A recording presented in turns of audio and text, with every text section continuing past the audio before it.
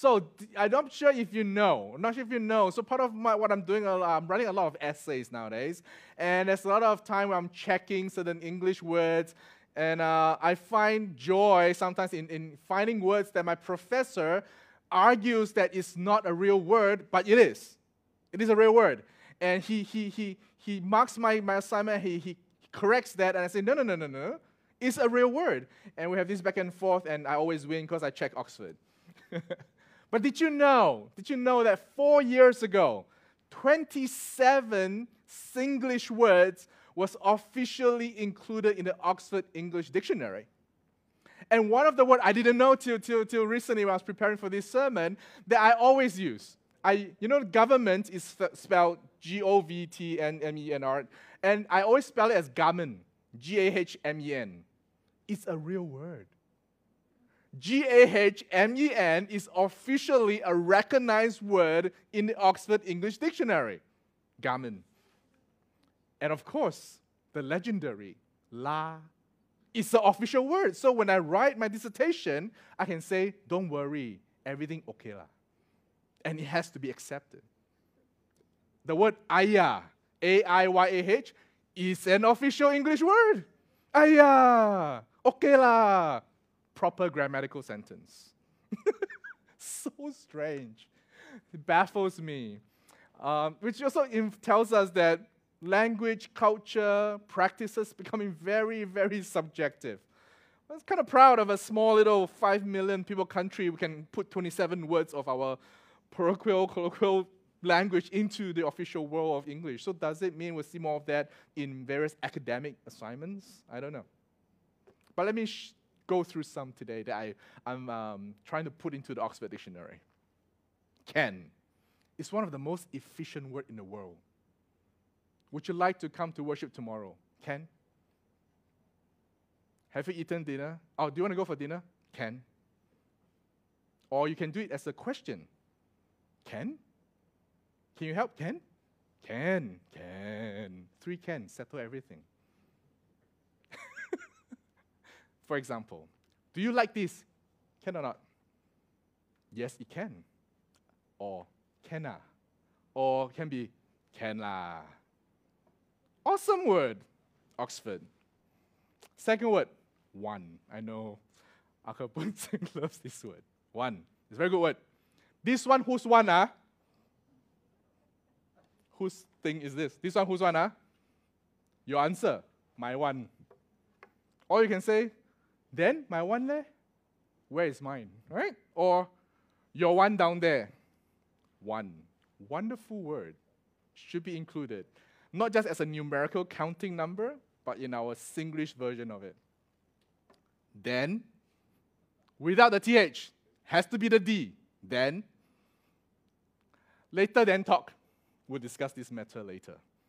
Never put parking coupon, then tio saman. Yeah? Very good word, right? So it means you get a traffic fine for not putting proper coupon. But now we don't use coupon anymore. We use the parking app, parking.sg, right? So the others I will not go through. Maybe not so proper, but it's from... But then is a good word. When if you say, if like that, then how? Then like that, lor. Such an interesting conversation. One time I had my housemates from Hong Kong. My sis came to visit me. And my sis, apart from Singlish, we have like the Tamish, right? So we went out. My friend is a really talkative dude, right? We talk all the time in the house. We chat, we laugh, we talk about nonsense. And then we went out for dinner. And then, for 1.5 hours, my friend was quiet. I'm like, Phil. Phil. I'm like, why are you so quiet? James, I don't understand what you're saying. Then I realized, the Malay came out, the Tamil came out, the English, the Hokkien, the Teochew, the Cantonese, in one sentence, and my friend was totally lost.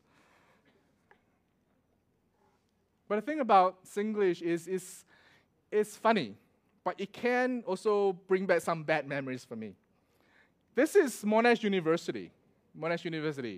I never got to study in this building because it was building while I was there. It finished building the year I finished. So anyway, it's the IT engineering part of Monash University, my school. And one of the things that when I went there is I didn't enroll in a traditional Asian course. All right, my course was called the Bachelor of Multimedia and Business. It's a bomb. Most Singaporeans do Bachelor of Business, Bachelor of Accounting, Bachelor of Business Management or Administration, Bachelor of IT, and I'm none of those. So my class was very interesting. I was the only Asian in a class of 30, and I was like 30. And so as I interacted with my friends, one of my good friends, Stephen, one day suddenly turned to me, James, where are you from? I'm like, I'm from Singapore. He's like, huh? How can it be? I'm like, why? First of all, you're in this course. No logical, right-minded Singaporean will be in this course. There's no future. You can't make money. I said, how do you know? I said, I tried to hang out, keyword, try. Tried to hang out with some Singaporeans. I said, why didn't you continue hanging out with them? They didn't like me very much. I was like, is that true? He said, yeah. So I decided to go and enroll myself in the Singaporean club in Monash University. Oh, it felt like home, you know.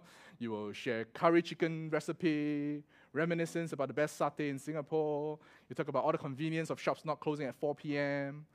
Then you realize after a little while that it is true. The Singaporeans only hung out with the Singaporeans. Although, yeah, we're a Singaporean club, but even like in our classes, during lunchtime, that group doesn't hang out with anybody else. And then I realized there was a reputation of the Singaporean groups as being very tao. Of course, they didn't say that. Very, very proud and don't want to hang out with people, and they think they're better than everybody else. And I didn't like that. Of course, I didn't like that labeling placed upon the Singaporean group, but I realized that those labels were true. And when I was with them, that was who I hung out with all the time. So I intentionally quit the club and stopped hanging out with them. It took me years later to realize, then I became the other guy that was discriminating against the Singaporean group. It's a dual discrimination, you see. The Singaporean group is discriminating against others are discriminating against Singaporeans. Wasn't very pleasant experience. But at the same time, it challenged me to think, what makes you Singaporean? What makes you who you are? Then I went to my next school in Andrews University, and I realized that what can happen, what is possible. And so, again, I'm in Andrews University, and again, I'm the only Chinese seminarian until the next year when my friend Lion Hao came from LA. Most of the black hair Asians were Koreans. And lo and behold, I got pulled into the Korean church. I was serving the Korean church for 3 years. And but once in a while, I'll get this invite from the Southeast Asian Club. And the thing that's interesting when you go to the Southeast Asian Club, it's not just Southeast Asians. It's everybody who loves good food. Everybody. And then as you hang out there, all the aunties, oh, bless their soul, they'll bring the food that you don't get to eat in Michigan, in the United States. And then once a month, I think it's the last Sabbath of the month, that evening there'll be this gathering, this potluck. And they'll bring their food and then we'll gather. And then you see it's not just the Southeast Asian that's invited. You get our African brothers, you get our European brothers, you get the South American, you get the Americans, you get everybody eating together. Those who can take spicy, of course. Because a lot of them are Indonesian and their spiciness is way higher than my normal spiciness. But when you're cold, your spiciness tolerance increased 100 times. And so we'll be eating together, enjoying the food. And then when I was just chatting with one of the uncles, I like, Uncle, isn't this a South Asian club? He said, yes. But it's not. He said, it is. It is not in the skin color. It is not in the language you speak. It is in your passion for the culture. I like, wow. That's it. Enjoying the friendship. I didn't get to chat a lot and learn a little bit of Tagalog because I got Filipino friends, a little bit of Indo-Bahasa, and a bit of Korean, and a bit of Botswanan, African. I don't know what's that called. Swahili? No, I don't think that's what they speak. And so we hang out together, and we were just in this really nice group. And so that gave me another picture of such a club of labeling but not labeling. It's easy to label people, and especially today when it's just about staying online and standing your ground. Some of the labelings are not very harmful, but at the same time, I used to always have to calculate how to split the bill at the end of a meal just because I'm Asian. Doesn't mind. I'm proud of it. It's like, everybody thinks my math is good. I am good, right? I can have a calculator, guys. So my colleagues were always, hey, how much did it cost for everybody? Hey, James! I'm like, got it. There you go. I'm like, you guys can't use a calculator, man? But there's different labels, other labels that we can easily put on people just because of their opinion on certain things. And I read an Instagram post recently that really got me, and I'm like, wow, I really want to, that is like where I'm going towards is by Keanu Reeves. Keanu Reeves. And he's like, I'm so out of this whole having a deep conversation and fighting for a stand thing. If you want to think 1 + 1 = 5, have fun. That's fine. It's okay. I'm like, yeah, man. There's so many divisive opinion arguments that sometimes we forget to see each other as who we really are. In the Three Kingdom period in China, there was a genius poet by the name of Cao Zhi. He was the brother of Cao Pi, who is the son of Cao Cao, who later dominated the Wei Kingdom, Wei Dynasty. I love Three Kingdom period. You would know, my people used to read other storybooks. I read the Romance of Three Kingdom. And one of he wrote this poem that's become, and it inspired this idiom. This is not the actual poem. The poem is much longer. This is the idiom that was inspired by it. It says, 煮豆燃豆萁，豆在釜中泣，本是同根生，相煎何太急. What it means is that you're cooking the beans with the stalk of the bean. And while you're cooking, the bean is crying in the pot, saying, we are from the same root. Why are we causing each other pain? It describes the fact that about this brotherly rivalry because Cao Pi became the emperor and he was worried about this genius, talented brother that he was persecuting the brother. And so he asked him to write a poem within 7 steps or I'm going to get you beheaded. And this is what he wrote. It's so easy today that as people that we stay within our echo chamber, we read things that supports our view, or we believe in things that we like, we look at the hobbies that we are interested in, then that's all our world is. And especially in the pandemic, we're so siloed that we forget that the person we see online behind the name, the hashtags, whatever thing they use to describe themselves are not just names or letters on a display board. They are actual human beings. They are people. And so today, this morning, I have to share with you 4 passages. And I hope that I'm not going to tell you what to do with them. I'm going to share with you what I understand from them. But I'm going to let God speak as you read through the passages to speak into your context. Because I don't know what are you dealing with.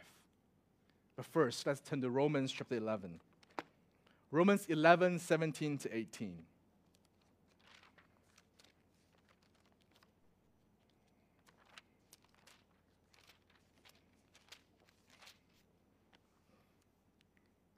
Romans 11, 17, and 18. Paul, talking about the Gentiles and the Jews. It says, but if some of the branches were broken off, and you, although a wild olive shoot, were grafted in among the others, and now share in the nourishing root of the olive tree. Doesn't it sound like the poem? Do not be arrogant toward the branches. If you are, remember, it is not you who support the root, but the root that supports you. Talking about the Gentiles who were at first, prevented from hearing the gospel, wild olive branches, and the Jews bring the original olive branches because they rejected Jesus. They were cut off, and then this wild branch was given an opportunity to be joined to these branch supported by the same root system, Jesus. And then the problem during this time, why did Paul have to say this, was because then the Gentiles became proud. So, you guys are rejected. I'm the chosen one. I'm the new chosen one. In fact, I believe a lot of Christians today subtly, unconsciously still hold that view about the Jews. So stupid. So legalistic. So foolish. They rejected Jesus. But do you have a Jewish friend that has a name? Have you spoken with him? Chatted about his beliefs? It's easy for us to just categorize, stereotype, and say, those people, Jews, Gentiles. Put a name to it. You know, one of my bad habits that I'm continually asking God for strength to change and repent from is being angry while I'm driving. Like, I'm going to go down my labeling and stereotyping anger rant. You know, when you're driving in Singapore, there's some people who drive differently. I'm trying to be nice. There's a neglect of the technical blessing of signals in the car. And they come in without a good estimation of depth and distance. And I'll be like, And then I'll drive by. I'll always do this, really bad habit. I'll try to speed up to look at who's the driver. And then I'll categorize them as something, you know. Such a blah, blah, blah, blah. And there was one time where same incident happened. This guy was from the filter lane. I was going down Brattle. You know, there's this filter lane that comes in from Toa Payoh. And then this guy, I was going 70, and he came out without checking his blind spot. I had to jam my brake, and he went, and he slowed down. I was like, if you go lah, go lah, proper English. He go, and then that's 70, right? He turned, and then went down to 40. So it's like, brake. I got real close. I didn't even know I had time to horn because it was like sudden. I thought he was going to turn and just go, right? Oh, right? I was so angry. So I, all right. Lo and behold, I turn my head. I know the guy. My friend. Then I realized, yeah, that car, right? Yeah. So I straight away something happened. I was not angry anymore. I was like, idiot, but it's like funny, idiot. I was not angry. I was not like, I was like, And of course, I signal him. Normally, if I do this signal, war begins, right? But he game over. Of course, after I stopped at church, gave me a call. First word, idiot. And he's like, sorry lah. Proper English again. Different, it changes when all of a sudden, if you put a face and a name to the person that you're trying to just objectify, you rehumanize them, and it changes a lot of our attitude. So before we jump into putting labels on different people based on different opinions and standing and thinking, put a name to that label. And I promise you, you will change how you view this situation. Instead of replying on a Facebook post or Instagram post with 10,000 words of how you disagree with them, find somebody who is maybe of that stand and say, can we meet up and just have a chat? And things is easier. We are just so used of one-way blare conversation. We don't listen and we just talk. That's what a lot of our posts, our messages are like right now. Verbal vomit. We don't think of who we're talking to. We don't think about the face, the name, the person. We need to stop objectifying people because that's what the world is doing to us. We need to rehumanize every single soul we're talking to. 2 Corinthians chapter 6, verse 18.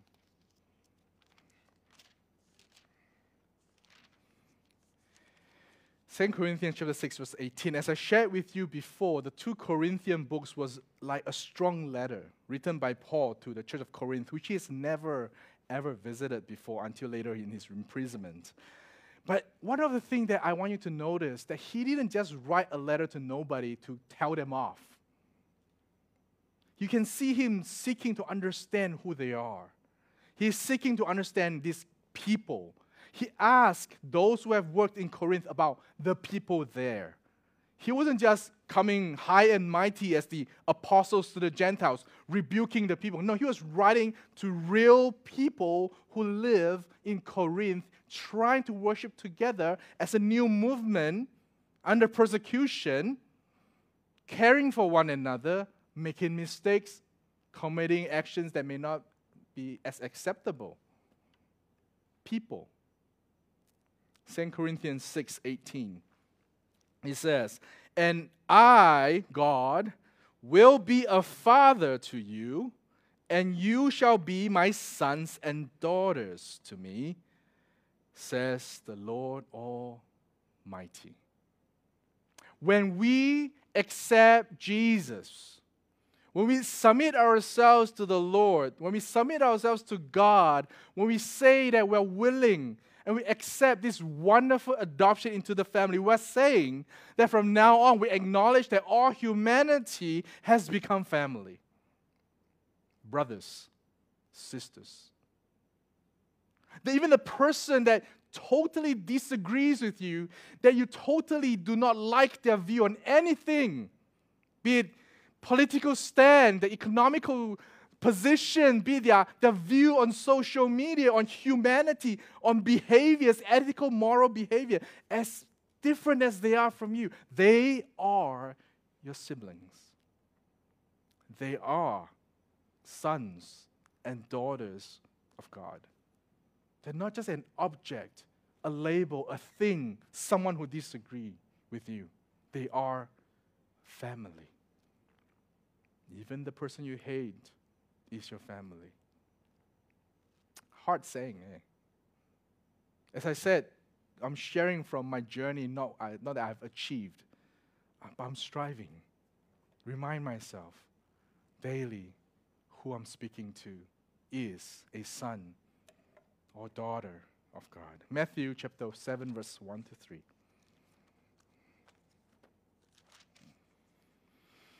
Matthew chapter 7, verse 1 to 3. Says here, "Judge not, that you be not judged. For what the judgment you pronounce, you will be judged. And with the measure you use, it will be measured to you." The next verse seems harsh, but actually it's quite humorous.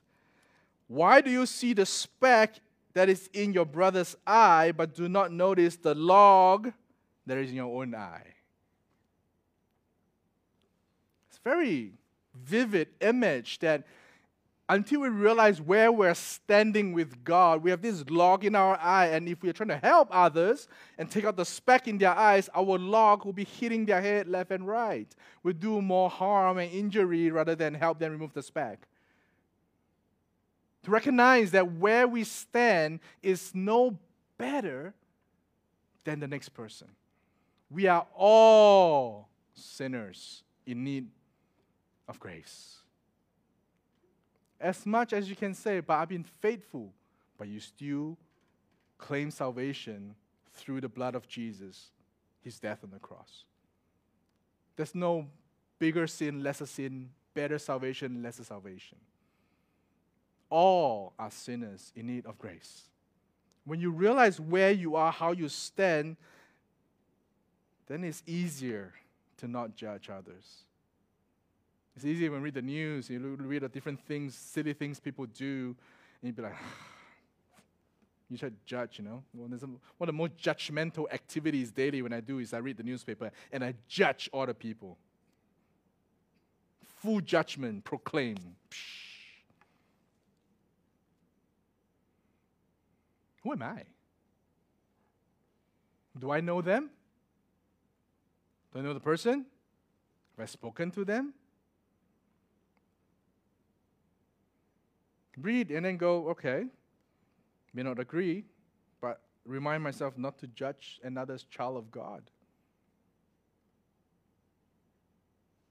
This includes the murderers in the prison who's been convicted to be guilty. One of the worst murderer I know lives in Hong Kong, prison ministry. I don't think the family members that he murdered will ever accept this, but you can say he's a murderer, he's a convict, he's a monster. But more than 500 inmates have come to Jesus through his ministry. He's never getting out, but he's not stopping. So what? 500 people who he saved could have gone out and killed 500 people, but they didn't because they heard about the gospel from a convicted murderer, a monster in the prison. Life sentence. Easy to judge, huh? Easy to make a statement of who somebody is. But you never know where they're going. You never know what happened. I can tell you, you can say, no, he's still a monster until he strikes you. If your child became one of those that he saved, what would you say about this person? We need to stop labeling people based on their actions, based on their mistakes, based on their viewpoint, their opinion, their stance. Stop objectifying others and rehumanize our view of them to see that they're humans, they're child of God, children just like you. And finally, to our scripture reading, Philippians chapter 2, verse 3 to 4.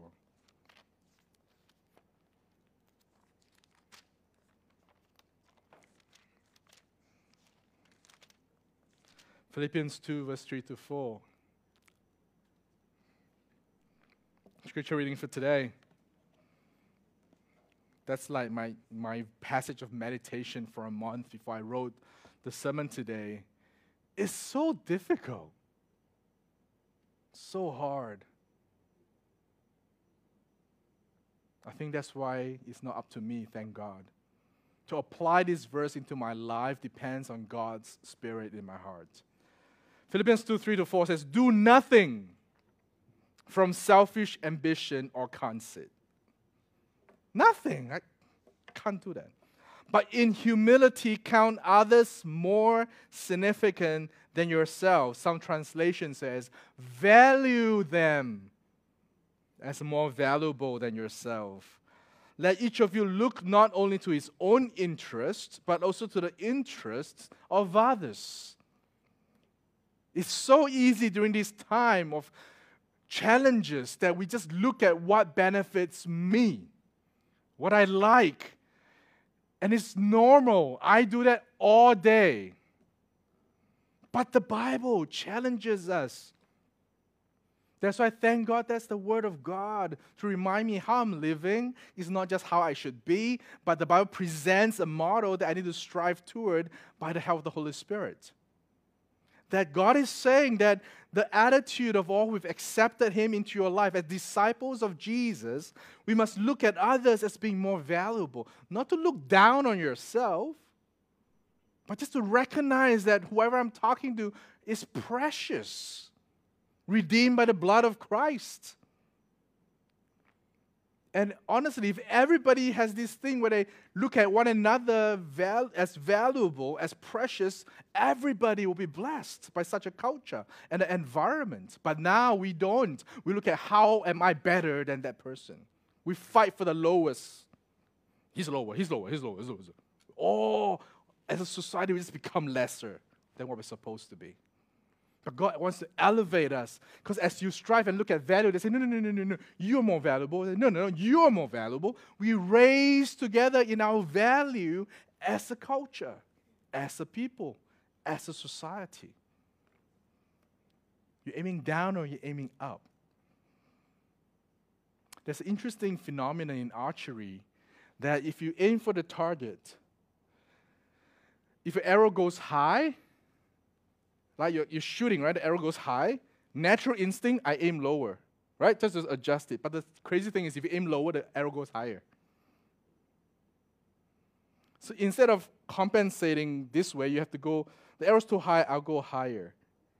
So in other words, if your arrow's going too low, you don't try to aim higher, you aim a bit lower because the arrow has this flex action. So if you go left, it will go the other way. So the Bible is telling us if you want to rise higher, you have to be more humble. It's not trying to elevate yourself that as a people you'll be higher. The more you try to push yourself up, the lower you become. The more you aim to be humble, the more you meant to be low, the more you meant to be submissive, everybody rises up. Don't be afraid to lose out a little bit in the beginning. God will make it up to you. So the few actions, this is really small, I'm so sorry. I'm so sorry. But these are some 9 things that I adopted from this website. A friend who Chong's Worship, they are an Asian couple. The wife is born in Melbourne. The husband, they all moved to New Zealand, and they're living in New Zealand right now. One's from Hong Kong, one's from Malaysia, but it's like half Taiwanese, a bit like Lucas, like Malaysian Taiwanese. Anyway, so these are 9 things they wrote in a blog recently about what we can do to esteem others. Esteem others, all right? So don't assume, number 1, don't assume others have exactly the same evil motives as you find in your own heart. But rather put the best possible interpretation on their actions. Don't think of like me, that's me, right? I always think of the most evil intentions. No, just like give them a chance, right? Benefit of the doubt 10,000 times maybe, right? Look for those virtuous qualities in others that you know you are most in need of yourself. You know, we're more judgmental of things that we lack. Then seek their help in acquiring those qualities. Instead, look at what they have that you don't have and say, can you help me develop that? Right?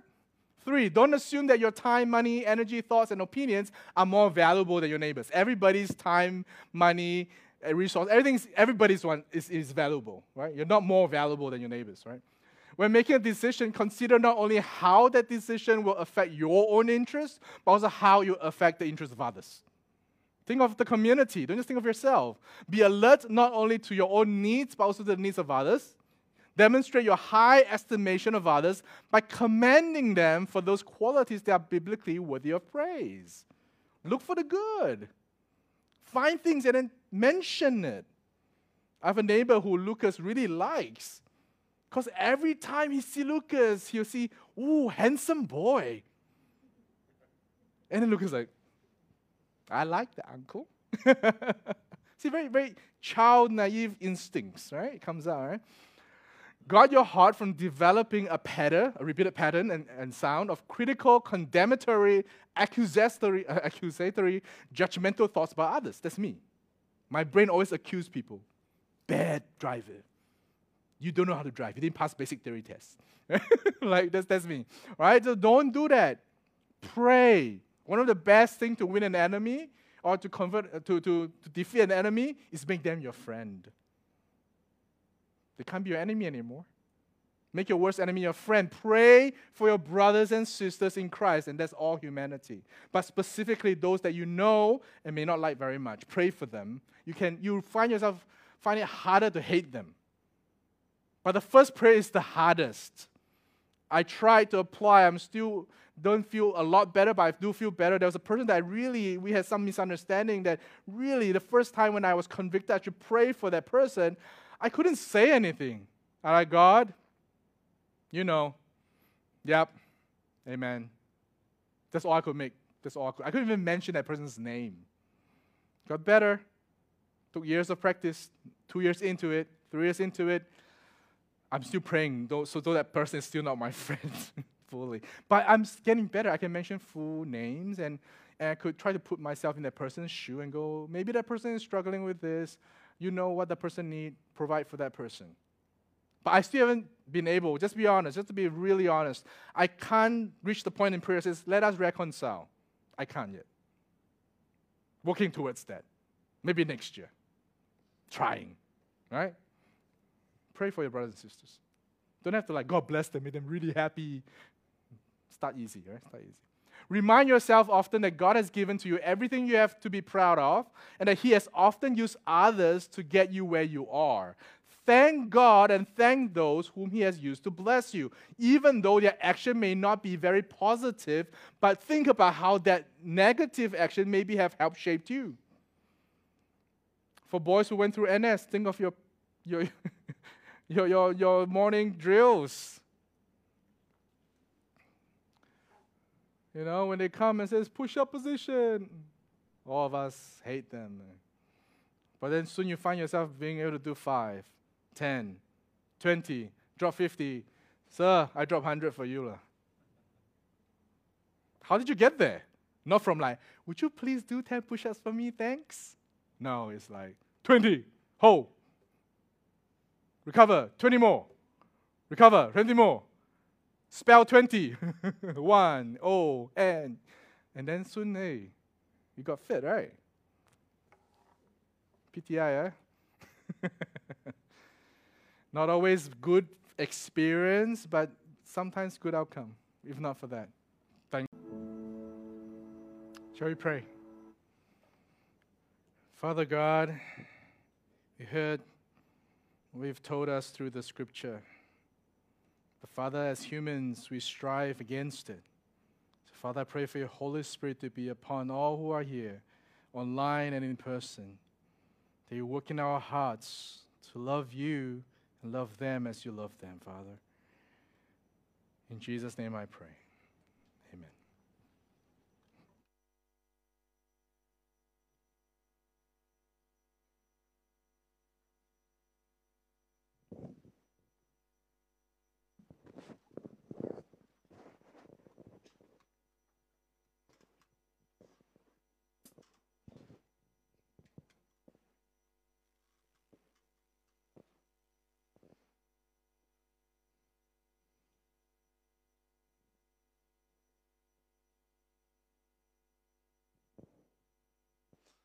So thank you, Pastor James, for the wonderful sermon. Remember, what verse was that? 2 Corinthians chapter 6, verse 18. What did the Lord God Almighty say? That I will be a father to you, and you will be my sons and daughters. So let's do this closing song, Holy, Holy, Holy.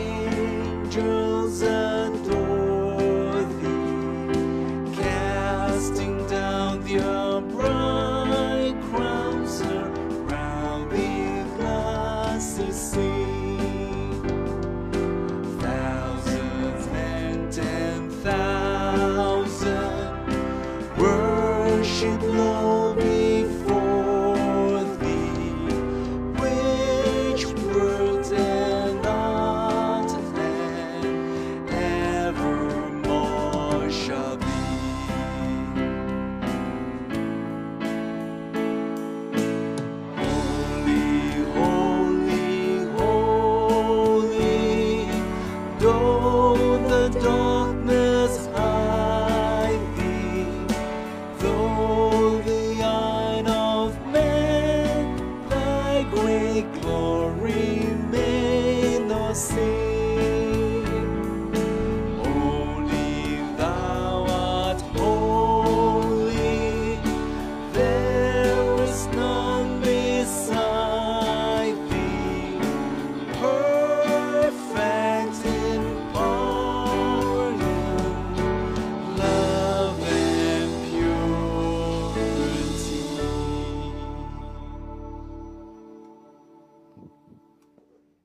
We receive the benediction. May the love of God the Father, the grace of Jesus Christ, and the fellowship of the Holy Spirit be with you on this Sabbath day and the week to come until we meet. In Jesus' name I pray. Amen.